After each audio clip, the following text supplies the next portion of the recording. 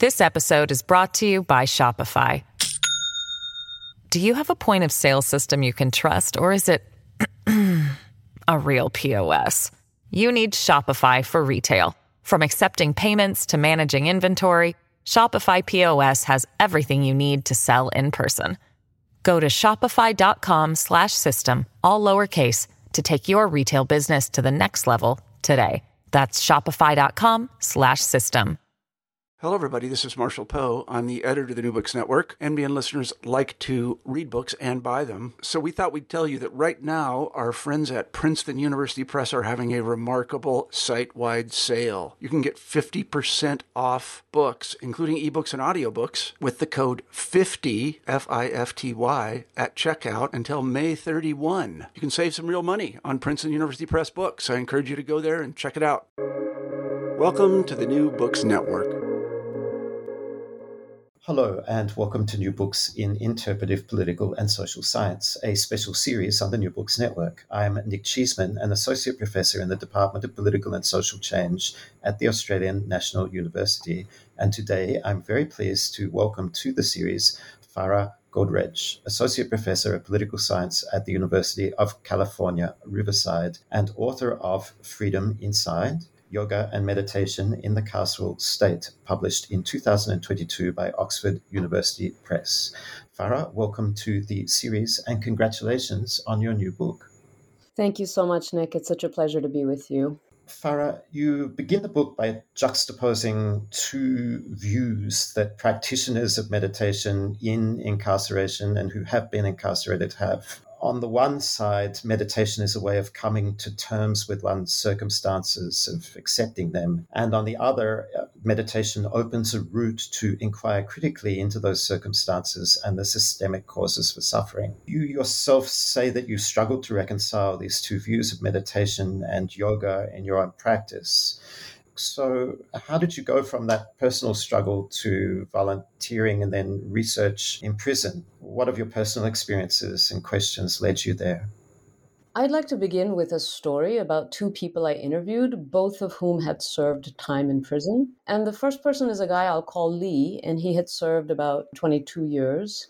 And he told a story that was like that of so many other people who had done time. He described a very difficult childhood that was marked by poverty and addiction and trauma and abuse and discrimination. And by the age of 15, he had joined a gang as a way of coping with so many of these issues, and he was incarcerated by the age of 17. So when I spoke with Lee, I asked him to describe his meditation practice and what it had done for him while he was incarcerated. And here's what Lee said. He said, quote, "As I got more involved with Buddhism and meditation, I realized I created my own suffering. It's a choice I made that led to all the suffering within myself. I was not accepting responsibility for my poor choices. I was blaming everybody for my suffering, but I had to blame myself. It all comes down to the choices that you make in life. That's what I got out of studying Buddhist philosophy and meditation. The whole 22 years and 6 months, I deserve it and accept it because I used that time wisely to better myself." So that was Lee. Now, in contrast, I'll quote from my interview with someone named Dylan, who also grew up severely disadvantaged. He grew up in the foster care system. He bounced in and out of group homes and schools and special education institutions. He began using drugs to cope, and eventually he served about 5 years on substance abuse-related charges. Dylan offered a very different interpretation of meditation when he and I spoke, developed both during and after his incarceration. And here's what Dylan says. He says, "Meditation teaches us to see our conditioning. It taught me how to think and how to inquire, not just internally, but also externally." And he says, as a result, his practice not only transformed him personally, but it also gave him what he called a moral compass to critique an unjust world. So here's what Dylan says. He says, "This entire system of mass incarceration clearly causes suffering. Why do we have such long sentences? Why don't we give more leeway to folks who come from really rough backgrounds? Where did I learn that it's okay to get a 10-year sentence for having a bag of cocaine?" And Dylan also said that his meditation practice inspired nonviolent resistance. He says, "I became much less fearful. I would just tell the officers, no, that's not fair. You don't have a right to do this. You're not going to keep pushing me around. And the things that used to make me afraid no longer made me tremble in the same way." Now, Dylan was sent to solitary confinement multiple times for this kind of resistance, but he says, "I would rather go to the hole namely solitary confinement, than compromise my beliefs. So here we have a kind of paradox, right, between these two different views or understandings of yoga and meditation. And this paradox is really what motivated my entire project. These contrasting perspectives, right? In one case, meditative teachings seem to be interpreted as acceptance of one's external circumstances. And in the other case, they seem to cause the practitioner to sort of inquire more critically into what brought those circumstances about. So, in the first case, they sort of entail the belief that your own circumstances, including and especially your own suffering, are self created.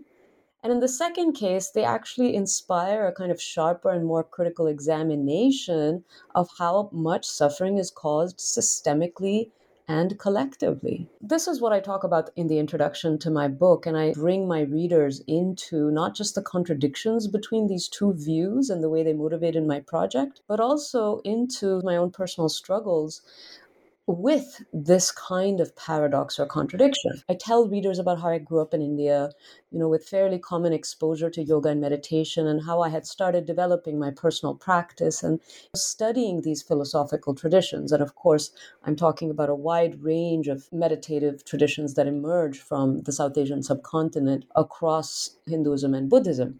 So I had been on a kind of personal journey which brought me to these practices, and I had been reading texts like the Bhagavad Gita and the Yoga Sutras, which are, right, some of the most canonical texts of these traditions. And I had been training in these core principles of non-reactivity and non-judgment and detachment and acceptance of external circumstances as the way to release suffering. But as my training and my practice developed over the years, I started to notice that in all of the communities that I was engaging with, everyone was insisting repeatedly on this idea of individual transformation and self-care and self-help.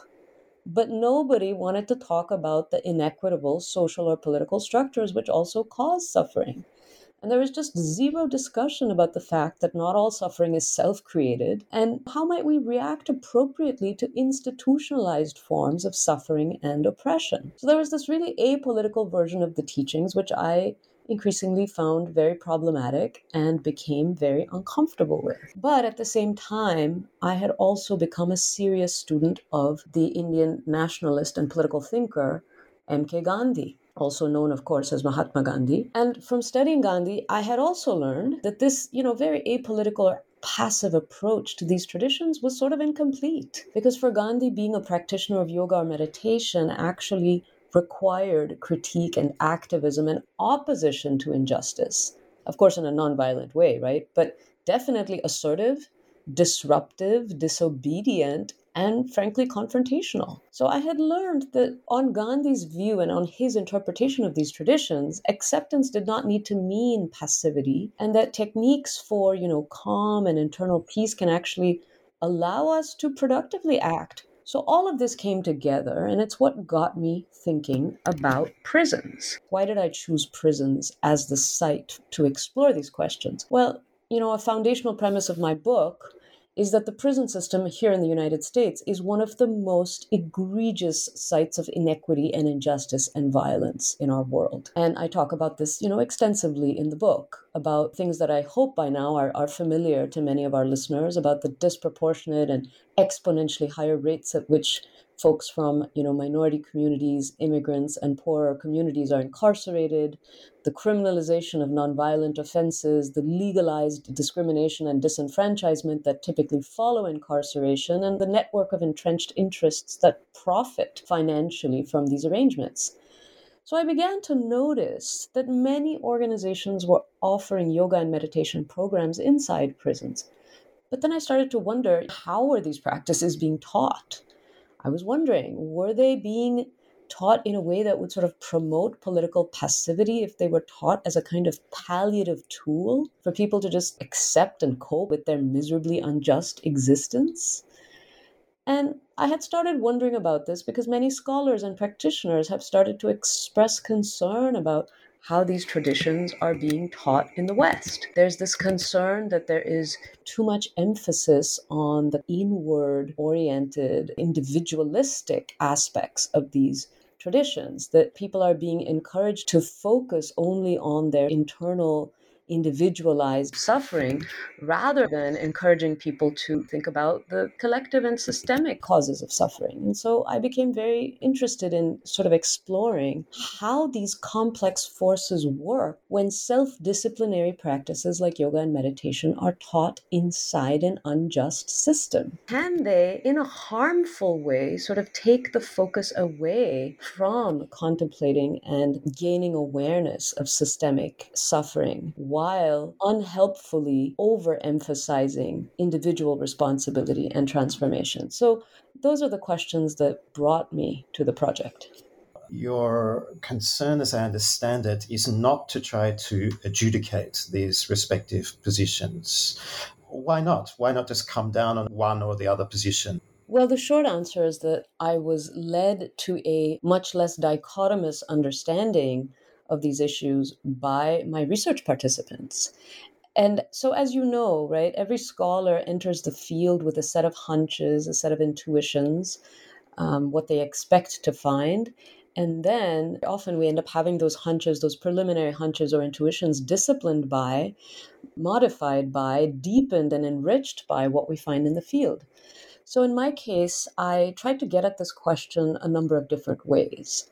I interviewed close to 60 research participants, and these were a combination of people who had either volunteered to teach yoga or meditation inside prisons, as I myself was doing as a volunteer. So they were either fellow volunteers in my local area organizations or other volunteers in different organizations across the country. But I also interviewed formerly incarcerated practitioners of yoga and meditation, people who had actually practiced these traditions and interpreted them and made meaning out of these traditions for themselves, both during and after their own incarceration. In addition to that, I also had the extraordinarily rare opportunity to do participant observation in a mindfulness meditation class inside one incarceration facility by sort of shadowing a Buddhist chaplain who was teaching this course. And finally, the other thing I had the incredibly rare opportunity to do was to collaborate with and co-author one chapter of my book with two of my students who were at the time incarcerated. And I'm happy to report that they have long since been released and have gone on to live thriving, flourishing lives. So I was trying to get at this question through a number of different interpretive methods. And it was inevitable that, my perspective and my understanding of these issues really deepened and became far more complex and complicated than what I had started out with. As I began the project, I had this overwhelming intuition that emerged from my concern that these practices would be taught in ways that would sort of repeat the prison's own logic, right? That people who are incarcerated really just have to focus on improving themselves and transforming themselves because all of their suffering is self-created. And indeed, I did find that the prison system itself definitely repeats this narrative and encourages incarcerated people to internalize and repeat that narrative. So certainly that hunch was borne out, but as I spoke to more and more people, as I engaged in more and more interviews, a much more complicated picture emerged. I certainly do offer in the book two narratives, right? Two models, let's call them models or narratives, which encourage very different stances or ways of being in the world. And so one model, the sort of first model that I want to talk about, aligns very nicely with the quotes I offered you from that first person I quoted from. It's a model that's based solely on individual improvement, in which people are really encouraged to sort of accept and just cope with their situation, to see everything as emerging from their own actions and their own beliefs, and to really just focus on improving themselves, right? And this is a narrative, as I say, that, aligned very well with what the prison itself would teach. And there was a second model, which was quite different. And this is what I have called in the book the more oppositional or resistant model, in which both volunteers who were offering the practices and incarcerated people who were receiving the practices were interpreting them in a much more capacious way, a much more expansive way, such that, of course, the focus certainly was still on self-improvement, but it was a much richer conception of self-improvement that would foster a critique of the standard narratives that I've just talked about, that perpetuate unjust systems while encouraging everyone to focus only on the individual level and instead actually giving people the tools and the resources to think in this more collective, structural, and systemic way. But the thing I end up cautioning the reader about, to get back to the question you asked, is that, these two narratives or models that I ended up offering were not mutually exclusive. And I found that they overlapped to a great extent. In other words, this binary between docility on the one hand and resistance on the other hand was certainly useful to some extent in helping me understand the perspectives of incarcerated and formerly incarcerated persons, but I found that it did not capture the entire story. Because beyond the binary, I found a really important common theme, and that was that incarcerated people could assert a kind of internal freedom and control in the face of the continuous dehumanization and institutionalized violence that they continually faced. And so, of course, there were differences in these two perspectives or models or narratives that I've offered, but I also found that both sets of respondents were preoccupied with and able to achieve a kind of internal freedom that really defied the institution's capacity to control and define their lived experience. Thanks so much for setting out so clearly those two models. I think it's time for us to go into these two worlds that you oscillate between, the one, the world of incarcerated people and formerly incarcerated people, and the other, the world of organizations and volunteers who bring yoga and meditation to the prisons. And let's start with the world inside, which is the world that you start with in the book. In order to get there, we have to pass through the process of getting access, in particular, access associated with the participant observation component of the research, which you mentioned. Tell us about that, please. Yes, there's an entire chapter, as you know, devoted to that, where I talk at length about the incredibly long, onerous, difficult process of gaining access to doing participant observation inside a prison. And it's important to note that I'm really talking about the US context.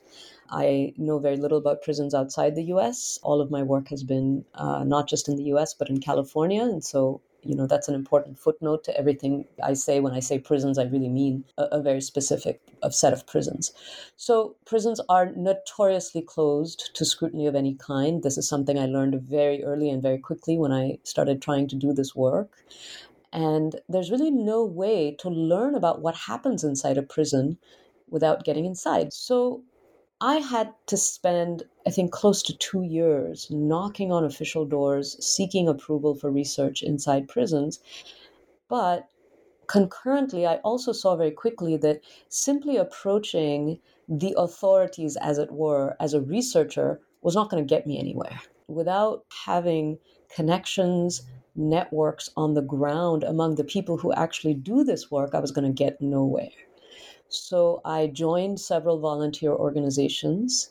And of course, that's something I, was going to do anyway, because as you know, being an interpretivist yourself, very often we simply have to join the communities that we want to study. And so this made sense from a number of perspectives. But the other thing that joining these volunteer organizations did is that it allowed me to build the connections and networks and get to know the people, frankly, who were going to help me gain access, because the prison system obfuscates by design. It is designed to be inaccessible. It is designed to make things not visible to the public. This is all by design. And so anybody who's seeking access to prisons has to really gear up for a long haul. And so there were, months and months and months of endlessly knocking on doors and writing emails that went unanswered and making phone calls and leaving voicemails that all went into the black hole, and eventually making the right contacts and getting to know the right people and sort of getting the machinery moving brought me to the point where I was allowed to sort of engage in something resembling what we might think of as like a set of negotiations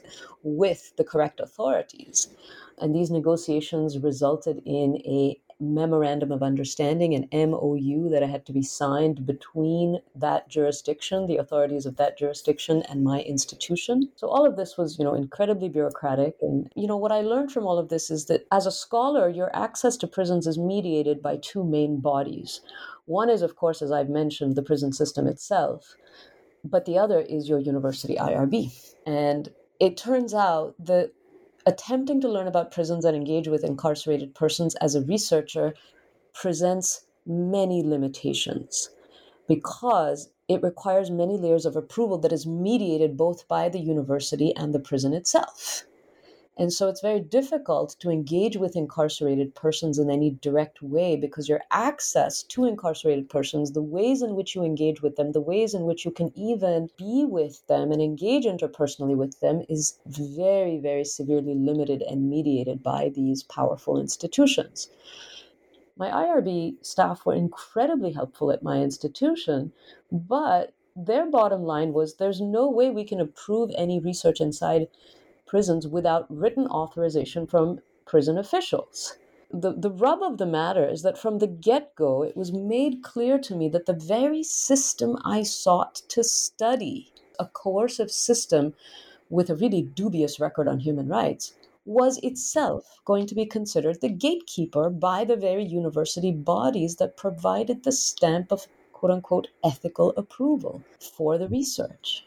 It's really important to recognize this incredible, incredible hurdle that all prison scholars and researchers face, which is that you need approval from the very system you're seeking to study, the system which is itself deeply implicated in injustice and mistreatment and dehumanization. You have to clear that bar. And that is why we see so much research about how IRBs and their bureaucratic formalized processes end up hampering and censoring, or at the very least, complicating critical interpretive research. So that was one bar I had to overcome. So as I spent all these months and months trying to gain approval from the system itself, I found that there were so many other ways in which my access to prisons and to incarcerated persons was really severely, severely limited. So I'll just give a couple of examples. There's so much to say, and so I'll try to be relatively brief. One of the most important things I found was that when you research and think about interpretive qualitative work with vulnerable populations, one of the important ethical things for us to think about is maintaining complete anonymity of incarcerated participants. And very often that involves not getting written consent because we don't want the identity of participants to be revealed, and we don't want prisons retaliating against folks for the kinds of things they may say to the researcher. But I was given no option by the prison to do only verbal consent. Prison officials were completely unyielding and absolutely insisted on a signed consent form because they were worried about legal liability. Now, this introduces so many problems, right? I'm a participant observation. I'm trying to observe a meditation class inside an incarceration facility, a class that's intended to be a refuge of non-judgmental quiet inside a prison, one of the few places where students are, not supposed to be policed or monitored. And here I am, I have to show up, produce these bureaucratic forms and require signatures and come at the students with a whole bunch of legalese, which intruded very awkwardly into that space and potentially can undermine the very peaceful quality of the one place where participants are not simply a number or objects of legal intervention and control. And, I did my best to sort of navigate that encounter with my potential research participants. But I'm pretty sure that these consent forms that I had to produce and sort of painstakingly explain over and over again to the participants had some inhibiting effect on the levels of participation. I really understood firsthand why scholars say that incarcerated persons are often actually overprotected as a subject group, with the unanticipated result of actually discouraging their participation in studies that have critical implications for their welfare. So up to 40% of incarcerated persons are thought to be functionally illiterate. And then to produce this kind of convoluted, mystifying bureaucratic forms, I'm sure had the effect of inhibiting participation to some extent. So there were many other ways in which I found that the kind of extraordinarily rare access I was granted came at a price. they required me to make some real compromises. And the compromises I had to make to get this access meant that my incarcerated research participants were the only group of research participants who could not speak for themselves in stating their needs and concerns regarding the research process. Because as we know in interpretive research, it is really considered best for us to be engaged in a kind of ongoing dialogical give and take with our research participants over the issue of consent. But in this case, I had an institution that purported to speak for incarcerated persons, to decide what would constitute protecting them, and that served as a gatekeeper in that consent process. So I had to treat them, first of all, as sort of suspect in the eyes of the law, and I had to treat them as objects of knowledge rather than creators of knowledge. So these are all the ways in which my understanding of research ethics, which hinged on the ideal of respect for incarcerated participants, a careful understanding of their needs and priorities, my understanding of these research ethics was totally at odds with institutional priorities. And according to IRB, those institutional priorities would have to trump everything else. This part of the book was tremendously productive for me to read and think with, and I can see myself using it in classrooms and in conversations with graduate students. Among other things, it seems like you're able to build a certain type of relationship with the prison chaplain, who you name Eric, negotiating, mediating in his own way your route through this convoluted consent process with the incarcerated participants in the meditation program. Perhaps we should get into the prison in a little bit more detail. What did you see and experience there? How did it go? I experienced a number of different prisons at a number of different times. There's one entire chapter, and I think that's the chapter you're currently asking me to reference, which is the chapter where I shadow this Buddhist chaplain for the duration of a 10-week mindfulness course that he teaches inside one facility. But in addition to that one instance of participant observation, I also, over the course of almost 4 years, was, as I say, involved in local volunteer organizations that were offering yoga and meditation in a variety of different institutions. And so my exposure to the prison system was quite pluralistic and diverse. And one of the things I learned very quickly is that no two prisons are alike in any way, that there's a great deal of variability in the prison system. And this variability occurs not just by jurisdiction. So, you have the Federal Bureau of Prisons, which runs various facilities across the country. And so those are federal prisons. You also have state level departments of correction. So in our case, the California Department of Corrections and Rehabilitation, known colloquially as the CDCR. And so you have state level prisons, CDCR facilities. And then in addition to that, you have county level facilities, which are typically jails, county jails, where people are usually, although not exclusively, sent to await trial. So jails are typically where people are held while they're awaiting trial or sentencing, whereas prisons are typically where people go to serve their time once they have been sentenced. Those distinctions are starting to break down as we see more and more overcrowding of prisons here in the US, such that many people are held in jails awaiting trials for much, much, much longer, very often for years on end due to delays and so on. And a lot of people just end up serving their time in jails instead of, being sent to prisons to serve time. So all of this to say that those distinctions I've just drawn for you are in some cases far less hard and fast than we might imagine. So I had exposure to a number of different institutions thanks to the fact that I wore two different hats, as I say in the book, right? In the chapter in which I describe my shadowing and participant observation with the Buddhist chaplain, I very much wore the scholar researcher hat. That was the instance in which I was very much constrained by all of the paperwork I had signed and the agreements I had been party to and all the rules and regulations that I was being disciplined by. But in contrast to that, in my role as a volunteer, I had a great deal more freedom, as I say in the book, to engage with my incarcerated students.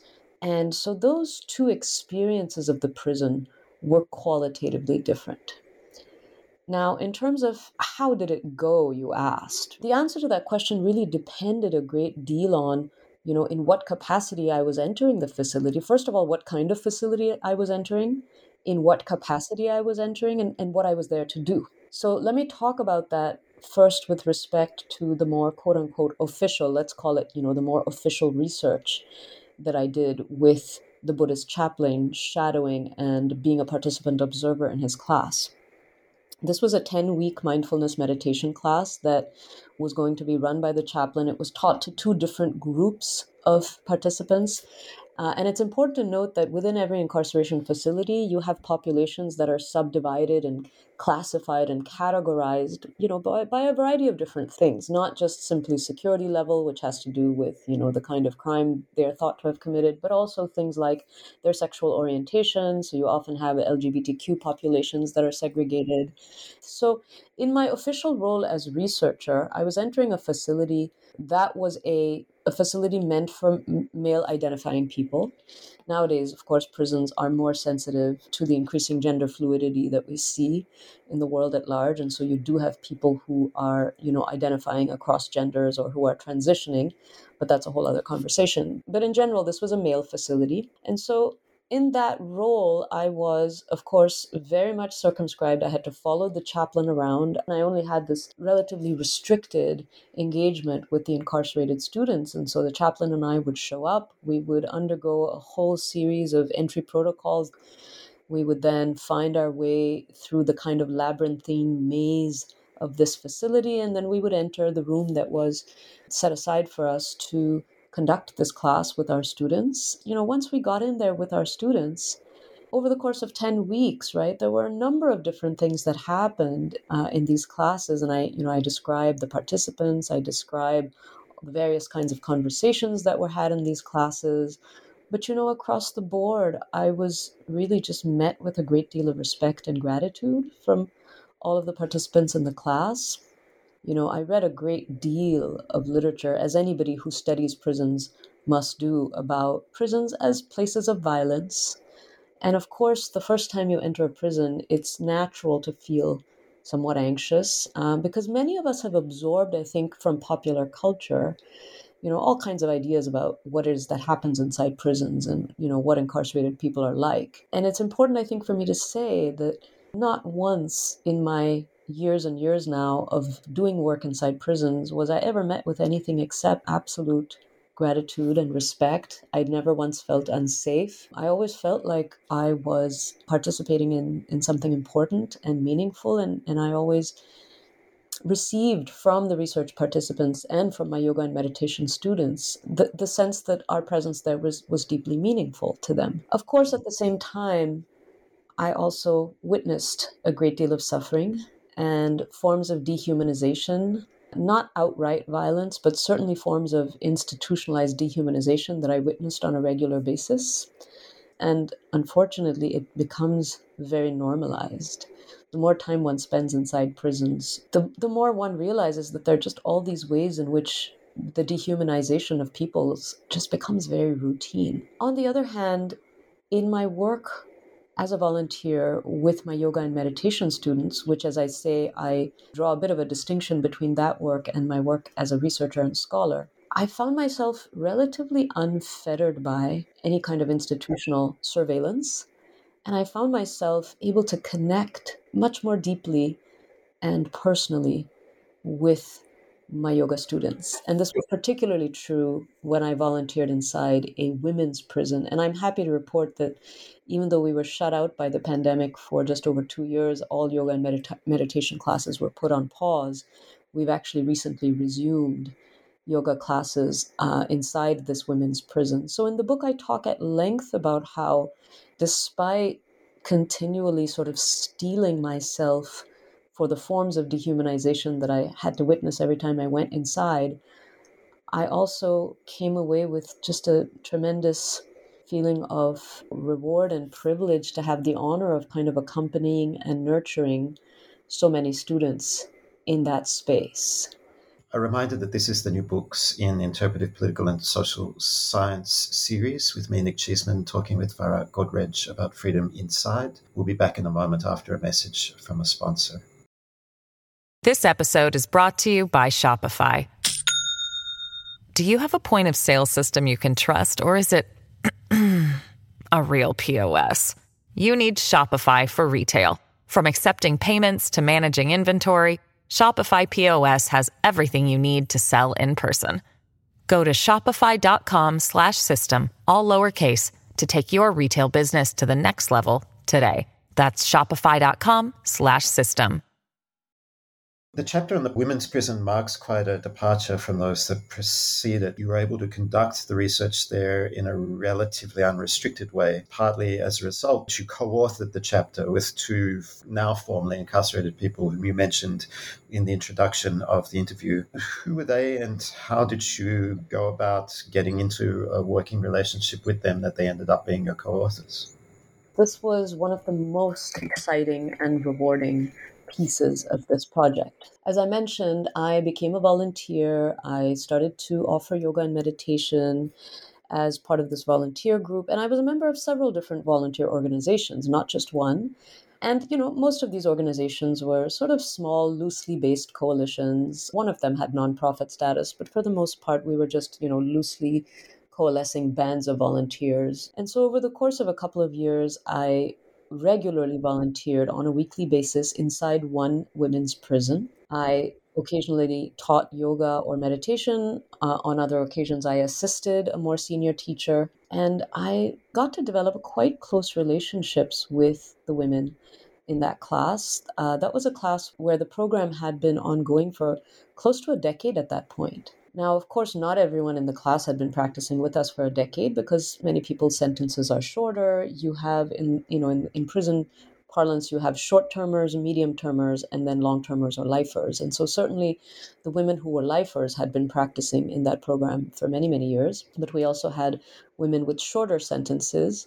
Among that group, I became quite close with several women. And one day, some of them approached me and said that they wanted to start a kind of study group where they wanted to learn more about yogic philosophy and yogic values. And they were particularly interested in exploring the value of ahimsa, which means nonviolence in Sanskrit, which is a yogic value, that is elaborated in certain yogic texts. And they said, we need a volunteer to kind of help us facilitate this class because, of course, in prisons, people aren't allowed to gather together without some sort of authority figure present. And it's sort of interesting to think of volunteers as authority figures, but volunteers are typically identified as being sort of on the same side as prison staff. So for whatever reason, these women approached me. It was a small group of women, about 2 or 3 women who wanted to lead the group. And they said, will you join us? And I, of course, leapt at this opportunity. It was, incredibly serendipitous, given that I was already immersed in these questions. And I was very open with them in saying that, I was also a researcher and I was writing a book. And this really seemed to fit very well with the work that they wanted to do. And so we started a study group. I would arrive in the morning. We would have the sort of physical postural asana class. And then after the postural yoga class concluded, these women would, set up the study portion, the kind of yogic philosophy study portion of the class. And I would join them and we would all sit in a circle on the ground. And, one of them would take the lead. And there were different leaders at different times because the person who actually started the group was released very soon after the group started. And then other leaders took over. And it started out as the women wanting to sort of explore yogic values, but with particular emphasis on and reference to their lives in prison and how they could sort of learn these values and principles and ideas and put them to work inside prison to make their time in prison sort of more productive and introspective. So certainly to begin with, some of the language that was being used in pitching and organizing the group was very much in keeping with, that first narrative that I described to you earlier, the narrative of self-improvement. How can we improve ourselves and how can we transform ourselves? How can we make ourselves better? But I very quickly started to see that that was only the tip of the iceberg. And that as we dug deeper, I found that there was in fact a more subversive element to this group under the surface that was not immediately apparent. Because of course, people in prison are smart enough when they are, talking about things initially, especially if they have to pitch things to prison staff, they're smart enough to know that they have to use, right, the language and logic that will appeal to the prison itself. But as we got into doing the work of this study group, thankfully without any surveillance or monitoring by any prison staff, and I think that was really crucial. As the work deepened, I found that the things they were interested in were actually much more subversive. And what I mean by that is they weren't simply interested in self-improvement and self-transformation in that very standardized way that the prison encouraged.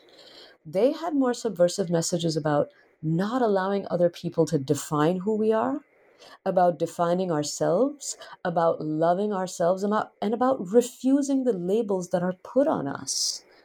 In a kind of subtly subversive way, they were pushing back against the ways in which the prison system had labeled them as broken and as sort of unworthy and undeserving.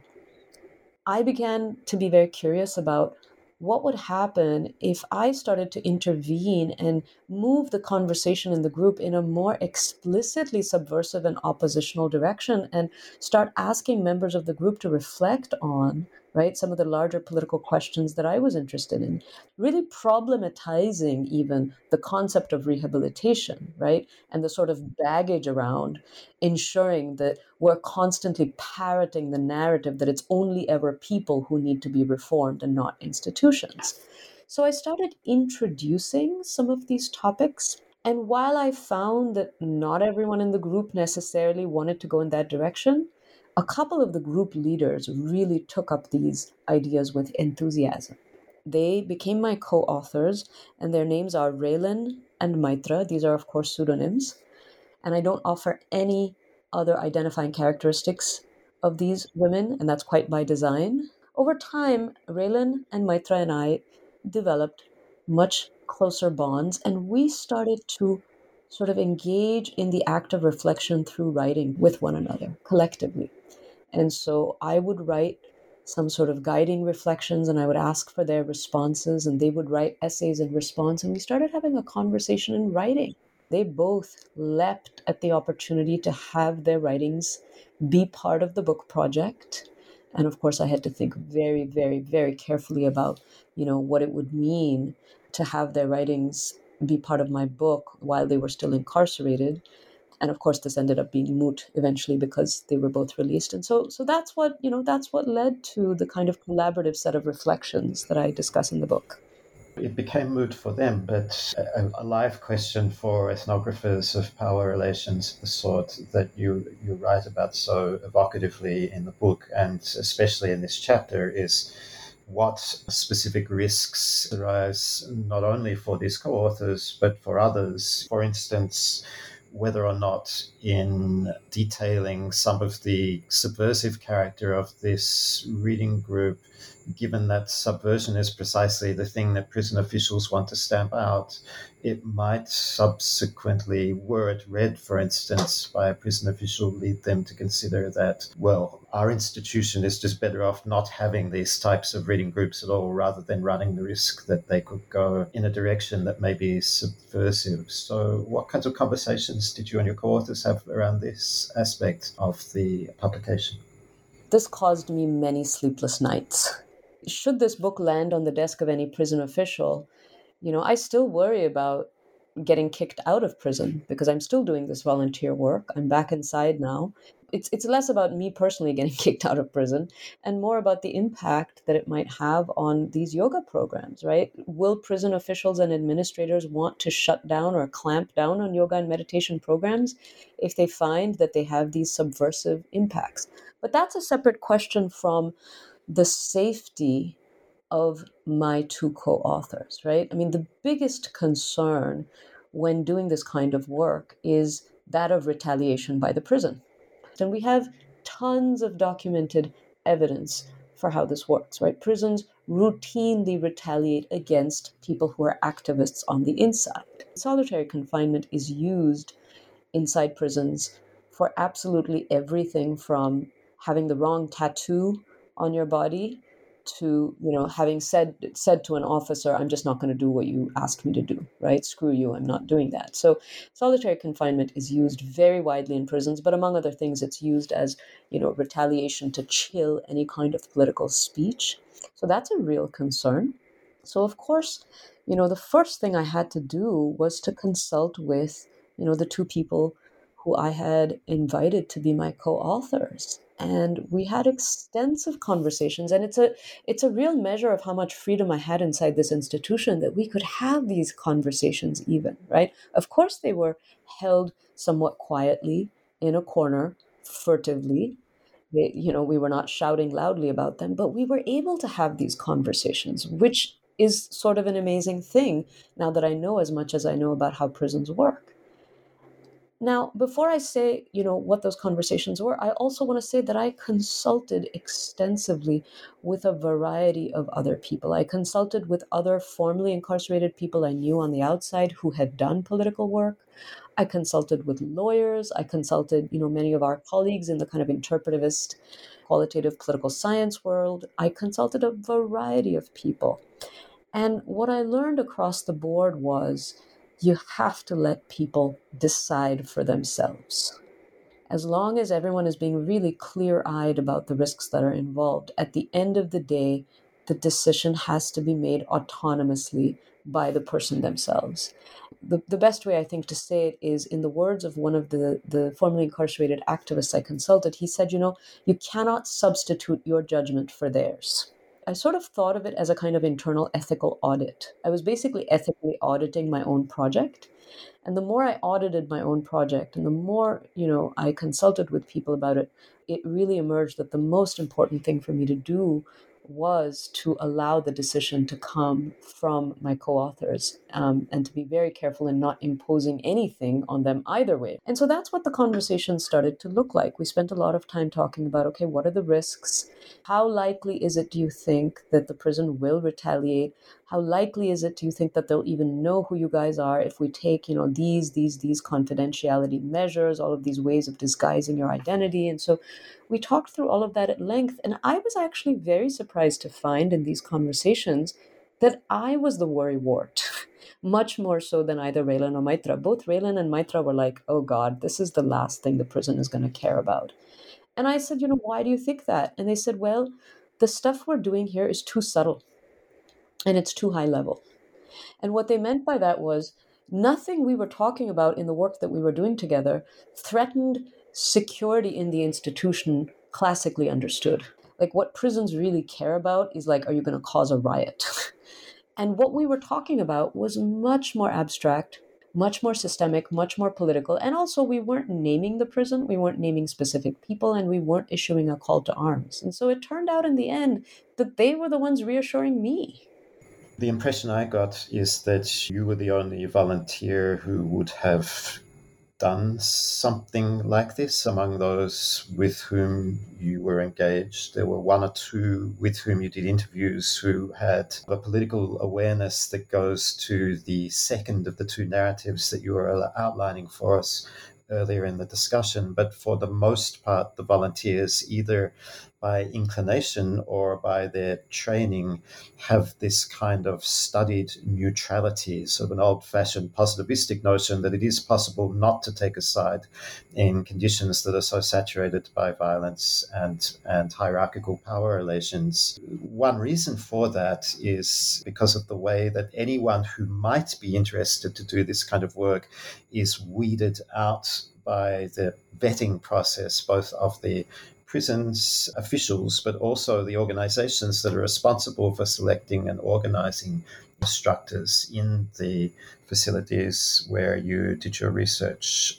Yeah, that's absolutely right. There's an entire series of trainings that people have to undergo in order to volunteer in prisons. And so as you rightly point out, either by virtue of the trainings that the prisons offer or by virtue of the trainings that the organizations themselves offer, which are two different kinds of trainings, very often an extremely mainstream view about the purpose of volunteering in prisons tends to be disseminated. So yes, you're absolutely right that I was very much in the minority among my fellow volunteers in wanting to have these much more subversive political systemic conversations. And there are class and racial dimensions there too. And you mentioned more than once that most of the volunteers were white. They're from comfortable backgrounds that may lead them also to adopt an ideological position which is broadly consistent with sort of the liberal tradition of, well, you stand on your own 2 feet, be responsible, work hard, and you'll get ahead.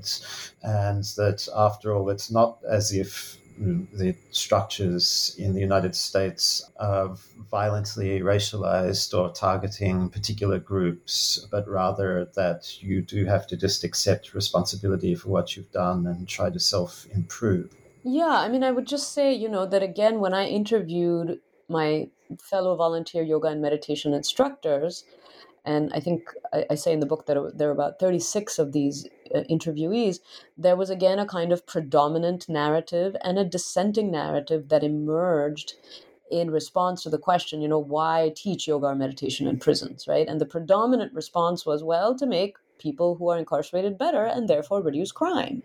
And so it's this predominant view that social and political change requires inner change by individuals. So we can only reform the system if we reform the people, right? So that was sort of the predominant view. And then, of course, there was, as I say, this dissenting view, which offered the yogic and meditative practices as a means to actually skillfully navigate an unjust system by preserving your sense of self.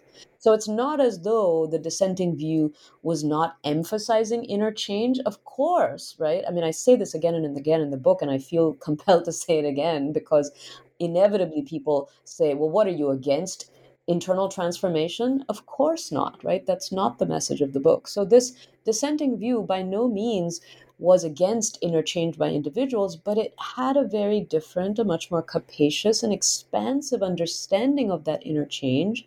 And it sort of insisted on situating that change within the acknowledgement of systemic injustice. You mentioned a few minutes ago the ethical audit that you were undertaking in doing the work on the co-authored chapter. And another dimension of your auditing work, which I really appreciate, is how near the end of the book you include a section on checking members' meanings, where you invite and record responses to parts of the book or the entire manuscript, in a couple of cases by participants. And you mention in the appendix to the book that asking participants for their feedback was a more delicate exercise than the scholarship on member checking tends to acknowledge.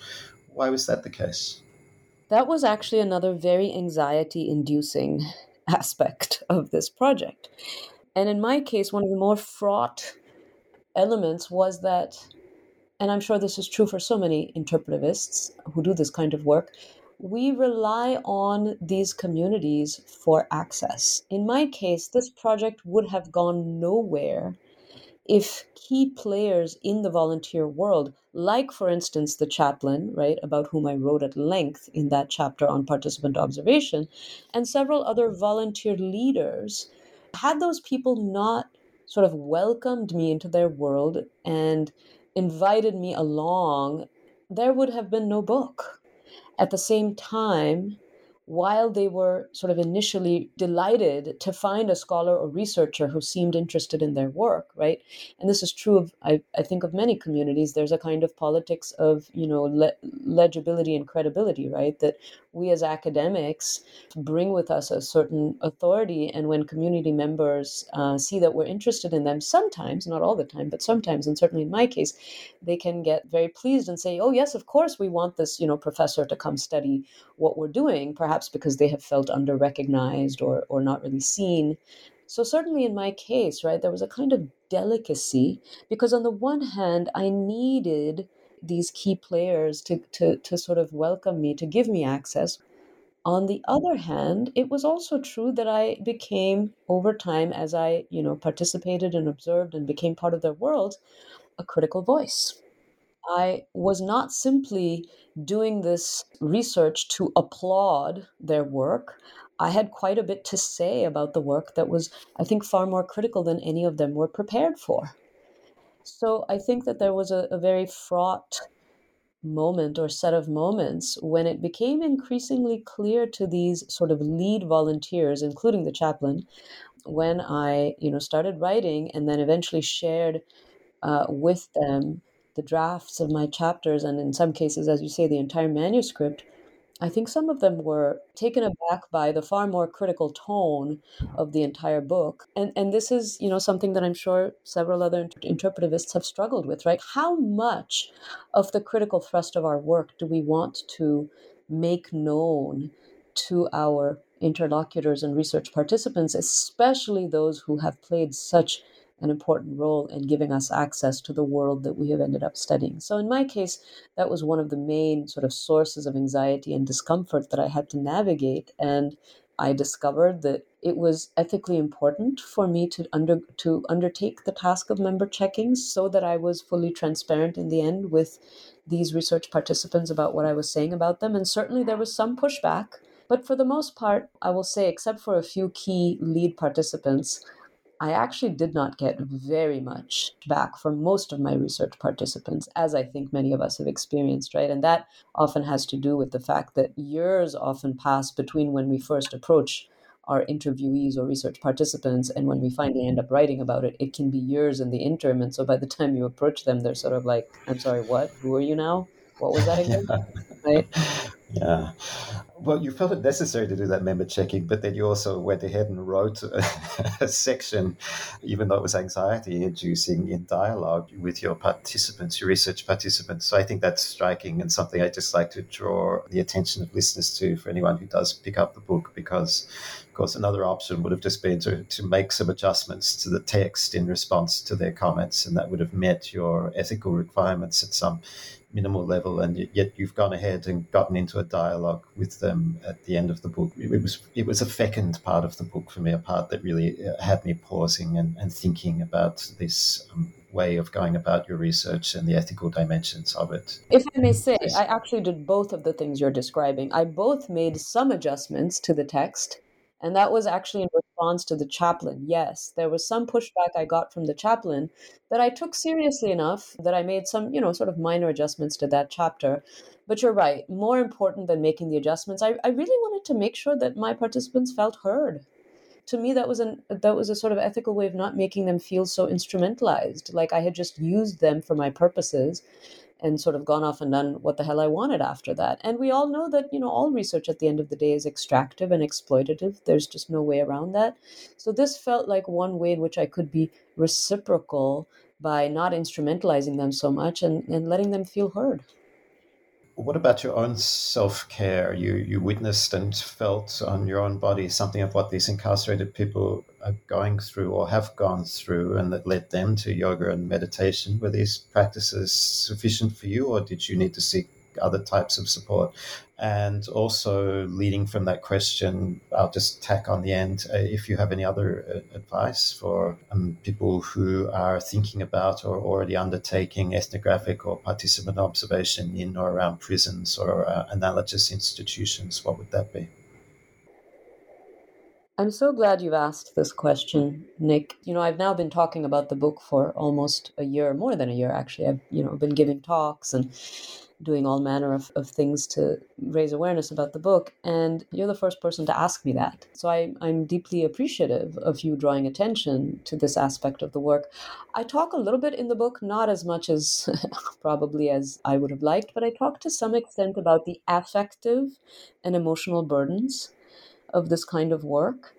And, it occurs to me now that part of the reason I don't talk about it as much is that, in the academy, there's still a kind of frowning upon too much affective talk, too much talk of emotions. We're still very much disciplined to speak in a kind of rationalist, if not positivist, then certainly emotion-free way. And so I tried to some extent to resist that and to make clear, right, the kind of emotional burdens of this kind of work. I'm not sure how much I succeeded, but certainly you're absolutely right that it takes a toll. I actually learned more from prison ethnographers, people who are situated more in the disciplines of criminology and critical criminology, less so in, political science or cognate disciplines, but more so in criminology.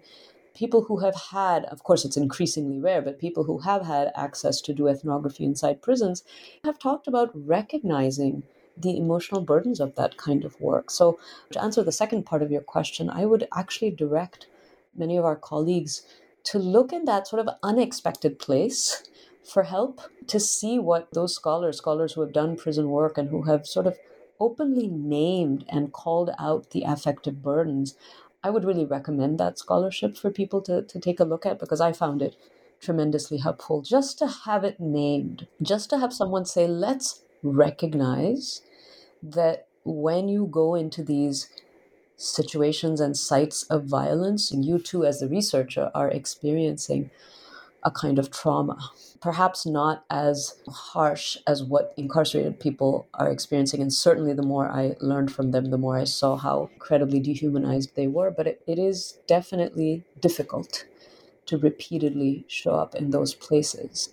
In terms of my own self-care, I will just say that my own practice actually changed a lot over the course of this book. I started practicing yoga in a very different way. And I think I had to do that in part as a response to the burdens of this work. And so what I said recently to somebody who asked me, how did your practice change? I stopped practicing yoga in studios. I've stopped that completely. I don't go into studios anymore. I just practice on my own. And part of the reason I felt the need to do that is that, as I detail, in chapter 7 of the book, I started to see all the ways in which classical yoga, certainly as it was being taught in studios here in the US, can replicate relations of power and hierarchy and violence. And because I saw that play out in prisons, I've started to feel it in my own body in ways that I had not realized or thought about prior to doing prison work. Having especially grown up in India and, been part of the kind of traditional Indian classical guru-disciple tradition, I had been much more compliant toward, for instance, being touched without my own consent in a studio setting. I've just stopped going to studios. I don't like going to studios because, believe it or not, people in studio practice, in the US at least, continue to touch you without your consent, to adjust you. And all of that started to feel violent and hierarchical to me in ways that were new only after I started working inside prisons, if that makes any sense.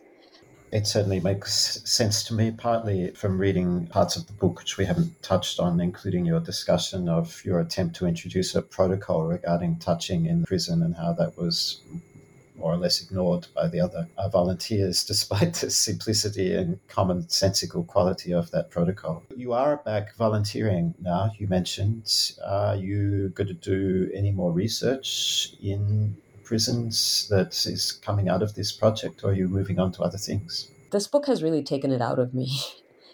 It was years and years of really painstaking work in difficult situations. So right now, I don't have a project that is sort of immediately percolating. It's actually a very different thing to enjoy being back inside with your students, just doing the yoga and meditation without having a research project accompanying it. It's actually a whole different feeling, and I'm enjoying it a great deal.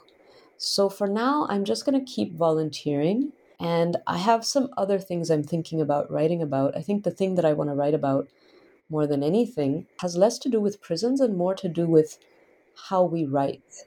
Because what this book liberated me to do was to write in a kind of autobiographical voice, something that I had never been able to do before because I had been trained as a political theorist. And I felt very emancipated and liberated to write in a much more autobiographical, personal narrative way. So I think that's something I'll be wanting to reflect more on in writing. But for now, I think I'm feeling just very burnt out on prisons. And so I'm in recovery mode right now, to be honest. Farah Godrej, I'm so glad that you did stick with it and that we have this book and that you've had the kinds of engagements with incarcerated and formerly incarcerated people that you set out in it. Thank you so much for joining me on New Books in Interpretive Legal and Social Science to discuss freedom inside. Thank you so much for having me, Nick. It's been such a pleasure to talk to you. And for me too. And listeners, thanks for journeying with us all the way to the end of this 15th episode in the series. You can find all of the other episodes on the series homepage, which you can reach by clicking the button for academic partners of the New Books Network in the top menu bar of the website. And of course, you can also hear the episodes wherever you get your podcasts via our host channel, the New Books in Political Science channel.